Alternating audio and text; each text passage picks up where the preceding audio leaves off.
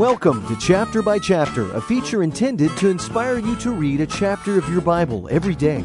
Here's Sandy Adams, pastor of Calvary Chapel Stone Mountain, with a synopsis of today's chapter.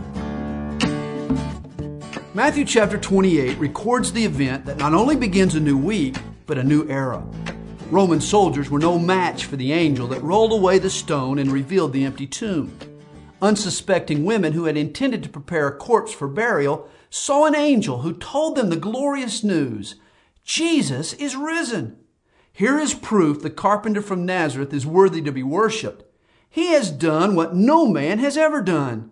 The Jews should have known, you can't keep a good man down. The women meet Jesus and take the only appropriate action. They fall at his feet in total surrender.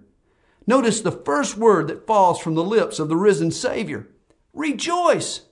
Joy is the kernel of Christianity. When you meet the living Lord, he places a spring in your step, a song in your heart, and a smile on your face. As you might expect, the Jews try to cover up the undeniable, but this good news can't be quenched. Jesus commissions his men to go and make disciples. They're to teach what he has taught, but they're not to go alone. Jesus promises to be with them. You and I have been given the same promise and the same commission. It's not enough to follow Jesus. We need to bring someone with us. Our desire is to see you reading God's Word. Each day at this time, Sandy will summarize a succeeding chapter in the Bible.